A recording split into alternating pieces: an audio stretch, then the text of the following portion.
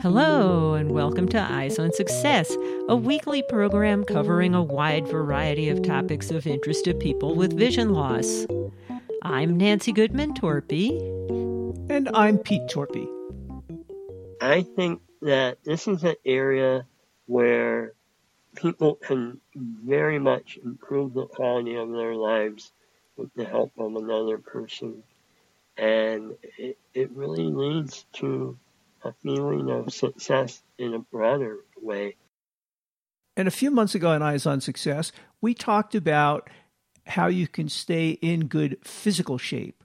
This week, we turned the tables a bit based on some input from our listeners and questions from our listeners, and we'll be talking about mental health, especially as to how mental health therapy can be impacted by having a visual impairment.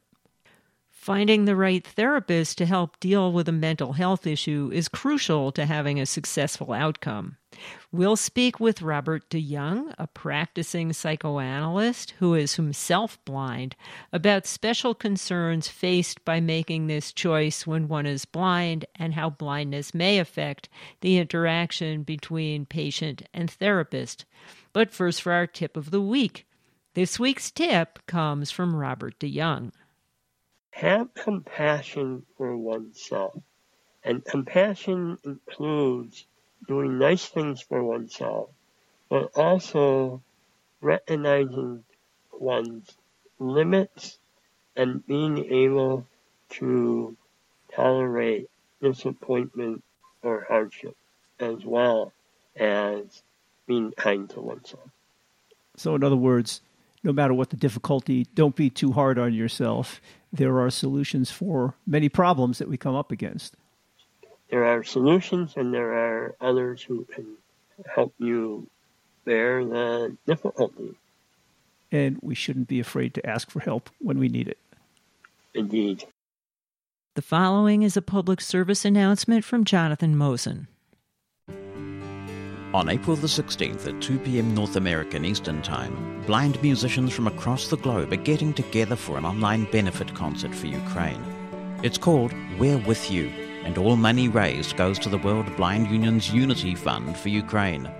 To learn more, including how to listen and how to perform at We're With You, visit mushroomfm.com/withyou. That's mushroomfm.com/withyou. Support for Eyes on Success is provided by aphconnectcenter.org, empowering people toward independence and success by providing blogs, information, and resources for individuals of all ages who are blind or visually impaired. Information and referral line are at 1-800-232-5463. You are listening to Eyes on Success. Success, success, success, success, success. Let's start by meeting Robert. Robert, you've been on the show before, but for anybody who may have missed that episode, can you introduce yourself? Yes, hi. I'm Robert DeYoung. I'm a clinical psychologist and psychoanalyst, which means that I went through all the training to become a psychologist and practice for a while, and then did additional training to become a psychoanalyst. Now, the last time you were on the show, we were talking about how you, as a blind person, got your training and did your practice. But this time we'll be talking about issues that might arise for a blind person as a patient of a psychoanalyst. Yes. And it's a very broad topic to cover, but we'll do our best. Most of our listeners are blind or visually impaired. Do you have a visual impairment yourself? Yes, I'm totally blind. I was born with retinoblastoma, so I lost my left eye when I was an infant and my right eye when I was approximately 8 years old. Support for Eyes on Success is made possible in part by our corporate partners. Find out more about partnership opportunities by sending an email to hosts@eyesonsuccess.net. This week's focus topic is the special considerations involved in managing your mental health if you also have a visual impairment. Robert, getting help in a therapeutic setting is a very big topic. So as an expert, where do you think is a good point to start this discussion? One question I think we're discussing is mental health issues versus a sense of well-being. Right? When we think about mental health, it's a very, very broad topic. Lots of things come under that realm, and there are many ways to approach a topic like that. Even the word therapy has a lot of different meanings to it. For example, somebody might say gardening or hiking is my therapy. And I think when they say that, what they mean is it gives them a sense of well-being, and help reduce tension and what we call stress. And there's a lot of things that can be very helpful in that category. Religious practices, meditation, yoga, psychotherapy, exercise. Lots of things can help in that sense of well-being and who one is in the world. Mental health can also move into areas of different levels of difficulty from mild to moderate to severe. And I think that's where professionals can play even a bigger role. You've had experience along this whole spectrum as a visually impaired participant in the treatment role. What role do you think somebody's visual impairment or blindness might play in causing a mental health problem? I think with very few exceptions, a visual impairment would actually cause a mental health problem, but it can often play a role in how one responds to difficulties and also how others around them respond to the difficulties. And then it becomes the interplay between those responses and whatever the mental health issue is at the time. One facet of having a visual impairment is that you can't drive yourself someplace. And in our culture, people are sometimes embarrassed that they need to seek treatment or help from a mental health professional. Do you think that this need for somebody else to participate in the transportation could be somewhat of an impediment to blind people seeking help? Unfortunately, you raise the point that there tends to be a stigma in our society about seeking mental health help, and that certainly varies by location and family background and culture, but it does not have to be somebody else's business where you're going and what you're doing unless you want to tell them. Along with there being a wide variety of providers of mental health services, there are a wide variety of settings. There can be hospitals, outpatient clinics, of a variety. For example, there's an outpatient clinic here in Ann Arbor, Michigan, with which I'm familiar, which is a house on a street corner. Nobody needs to know what that, why you're going in that house. It's a house. There are also people in private practice who are in regular office buildings. So there are lots of ways. And so if one wants to let others know, that's fine, but it's not always mandatory. Mm-hmm. Has it become reasonably common for people to do telehealth visits with mental health practitioners? Yeah, definitely during COVID. I myself have been working only remotely for the past 2 years. And most of my colleagues, that's true as well. I was going to say, I've been hearing lots of public service announcements for online help through a variety of apps on your smart devices, for example. Is that something worth considering? I am skeptical. I don't know a lot about that area. I think the mindfulness and meditation kind of apps, sure, that's fine. But if you're really looking for making changes or addressing a significant mental health issue, I'm very doubtful about that. So proceed with caution and keep your eyes open. Maybe do a little bit of research ahead of time. Research and consult with other people you know and physicians, family physician or primary care physician. Yeah, and do research, vet the app and the program. So I assume you get a lot of referrals from primary care physicians? I get some. For me personally, the majority of my referrals actually come from a website called Psychology Today, and we can talk more about that in a little bit, but that's where a lot of mental health practitioners, including clinics, put a notice out of what they have to offer, and people can search that site in a whole variety of ways for what they're looking for. So do you think there are special considerations if a visually impaired person is looking for a practitioner, finding some sort of therapist?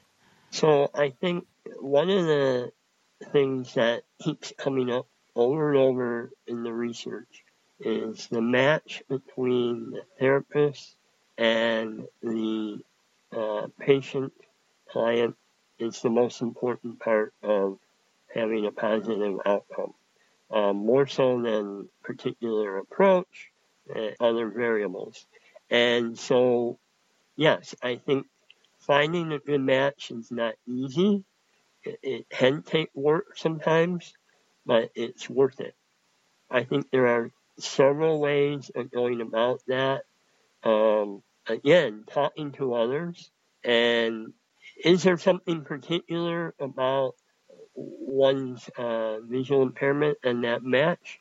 What I would say is being able to feel like that person is taking your visual impairment at an appropriate level of importance. If it's a central issue for you, you want them to regard it that way. If it's part of who you are and the bigger issue is something else, you want them to regard it that way. Once you get going and they learn something and realize, hey, there's something you're overlooking, okay, well, that's something more to discuss.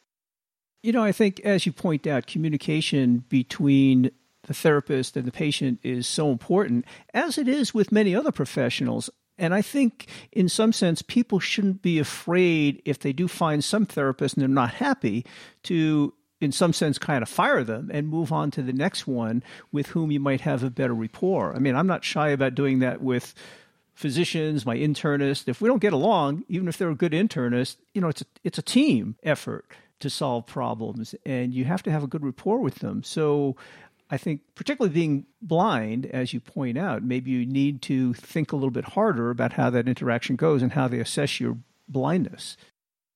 Yes, and I totally agree with what you just said. One of the things I will add is, and I try to encourage this to all the people I talk to who are seeking a therapist, is if there's something that doesn't seem to work or rubs you the wrong way, try bringing it up with them and then see what happens. Because, as you say, it's communication, it's teamwork, it's both sides participating. And, yeah, if the person can't hear what is being talked about, okay, fire them, move on. But if you bring it up and they seem to understand your point of view and you can understand where they're coming from, now there's some movement. And I guess particularly when something like blindness is involved, there can be a little balancing act that needs to go on. We had some listener approach us with the question that, she came in with a problem that wasn't necessarily blindness related, but as you said in the beginning, sometimes blindness does have an impact on the issue. And this listener felt that the therapist all of a sudden felt that the blindness was the problem and started focusing on that as being the issue. And I think our listener found that to be very frustrating and unproductive. How do you think people should handle stuff like that? Just to bring up the question and be very forthright about it, as you said? Or is there something else that they can do? As forthright as possible, I think. Yeah. And that's true for any issue, and it's particularly true for sensitive issues. And sometimes it can take a while in one's treatment to be able to say, so many months ago you said, and I'm still kind of burning inside about that. And when I hear somebody say that, and that certainly has happened with me multiple times, and I say, I want to hear more. And if the therapist says, that's done and over with, okay, that's not such a good response. So in other words, if you have a good therapist, they will confront this issue, put it on the table, and be very open about it until the issue is resolved. Yes. You can't just throw it under the rug. No, it doesn't work.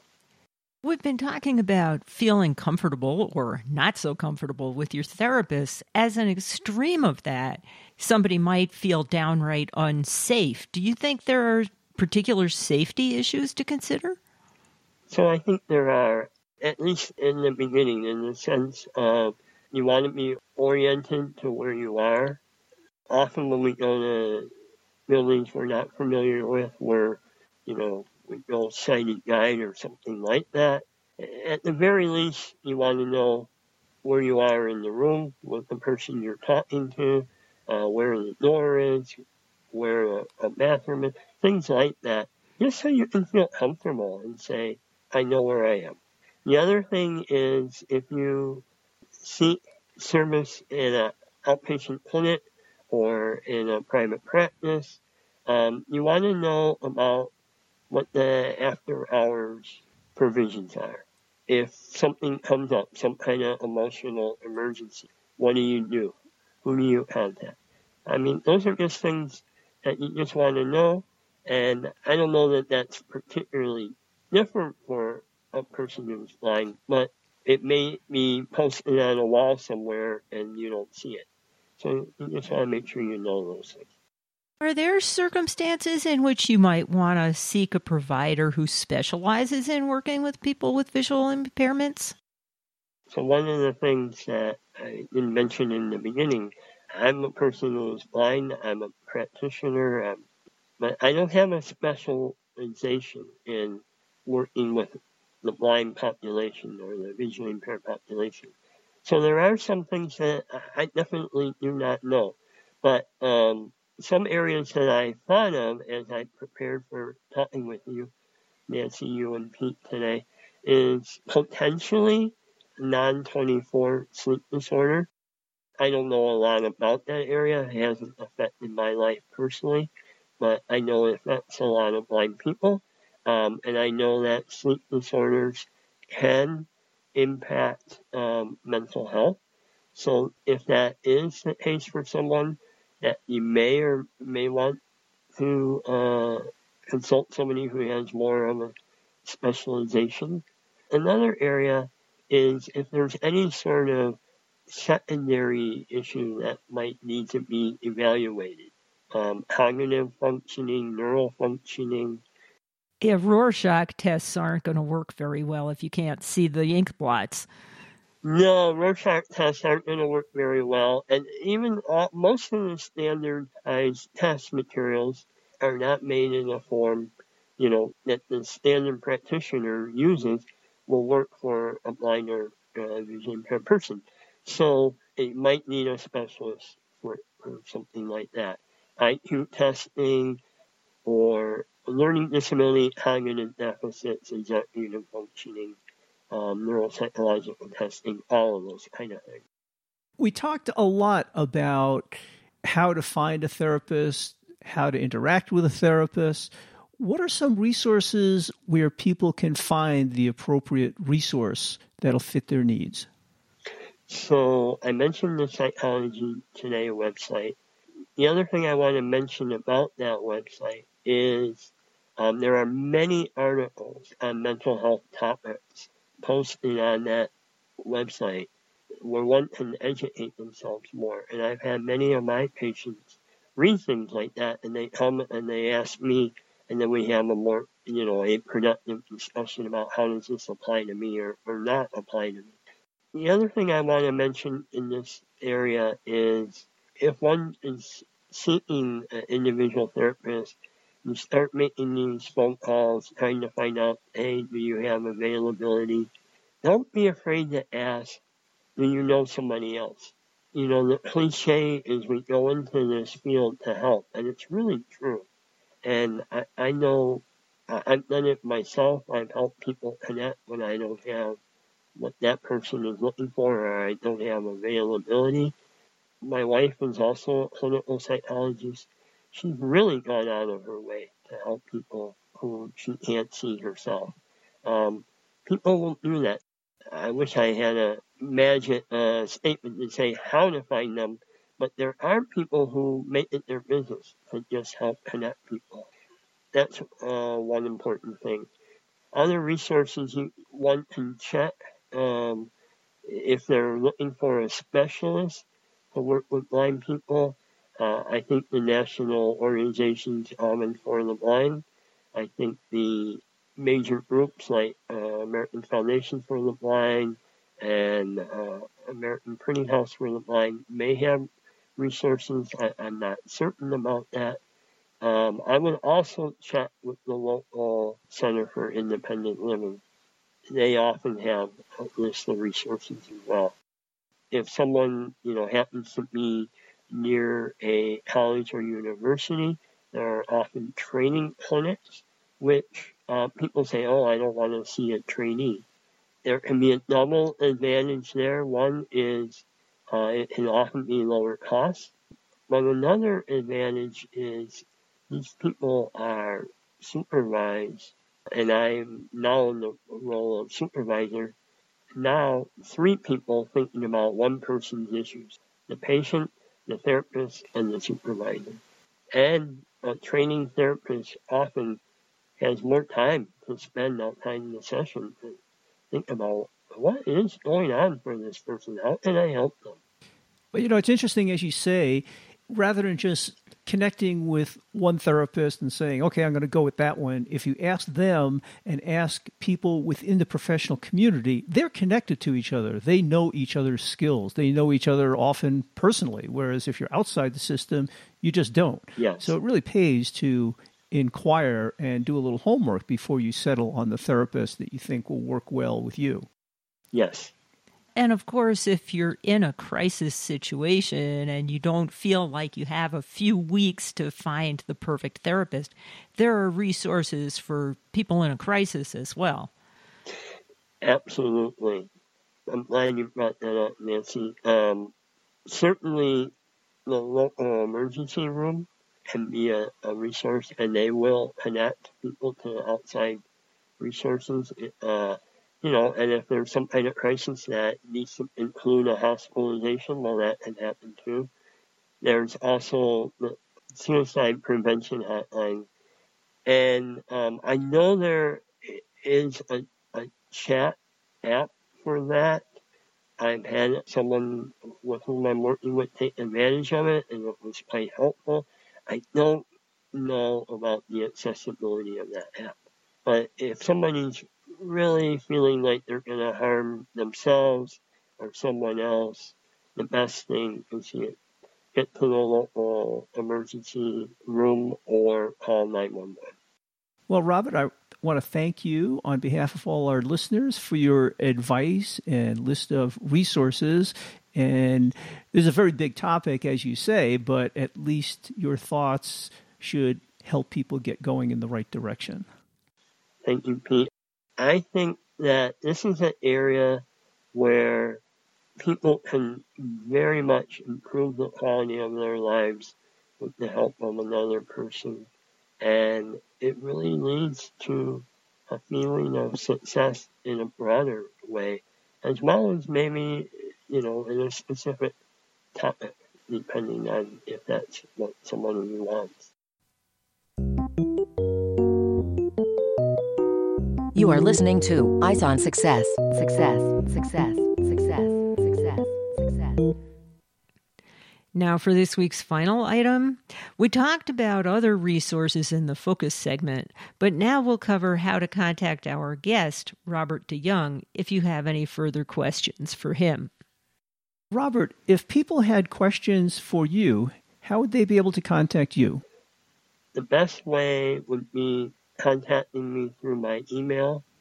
My email address is my last name, first initial, D like Delta, E like Echo, YOUNGR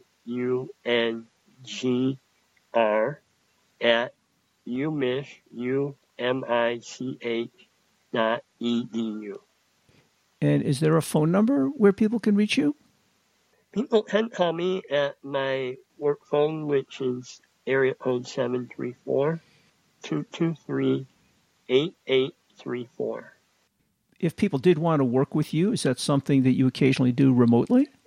I do work remotely. There may be issues of cross-state licensure we might want to consider, but the other issue is at the moment I don't have availability, but that can change from time to time. And if you're looking for any of that contact information, you can find it in the show notes associated with this episode at www.eyesonsuccess.net. We also want to thank all of the listeners who submitted questions due to an inquiry we made on our announcements list to Robert prior to the show. We collected a lot of that input and had Robert think about it and organize the show ahead of time, so we tried to put it all in one place.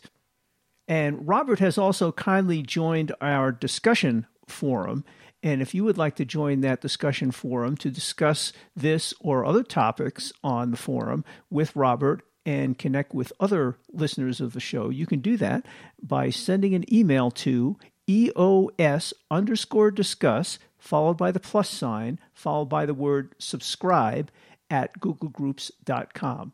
That's EOS_discuss plus subscribe at googlegroups.com. And that can be kind of a fun way of interacting with other listeners to discuss topics that you've heard on the show. That's it for show number 2215. Next week on Eyes on Success, we'll be speaking with Virginia Jacko, President and CEO of the Miami Lighthouse for the Blind. In that role, she is committed to ensuring that the blind and visually impaired have equitable access to education, blindness prevention programs, and vision rehabilitation training. She is a vocal advocate for all of this, and we will talk with her about her advocacy work and some highlights of her career. And if you want to hear how even a single person can enhance accessibility and access to all kinds of tools and resources, you'll want to catch that show next week. You've been listening to Eyes on Success, hosted and produced by Nancy Goodman Torpy and Peter Torpy. You can access the full archive of previous shows, subscribe to the podcast, and much more by going to our website, www.eyesonsuccess.net. If you have questions about anything you've heard on the show or have suggestions for future shows, send an email to hosts@eyesonsuccess.net. Thank you for listening and have a nice day.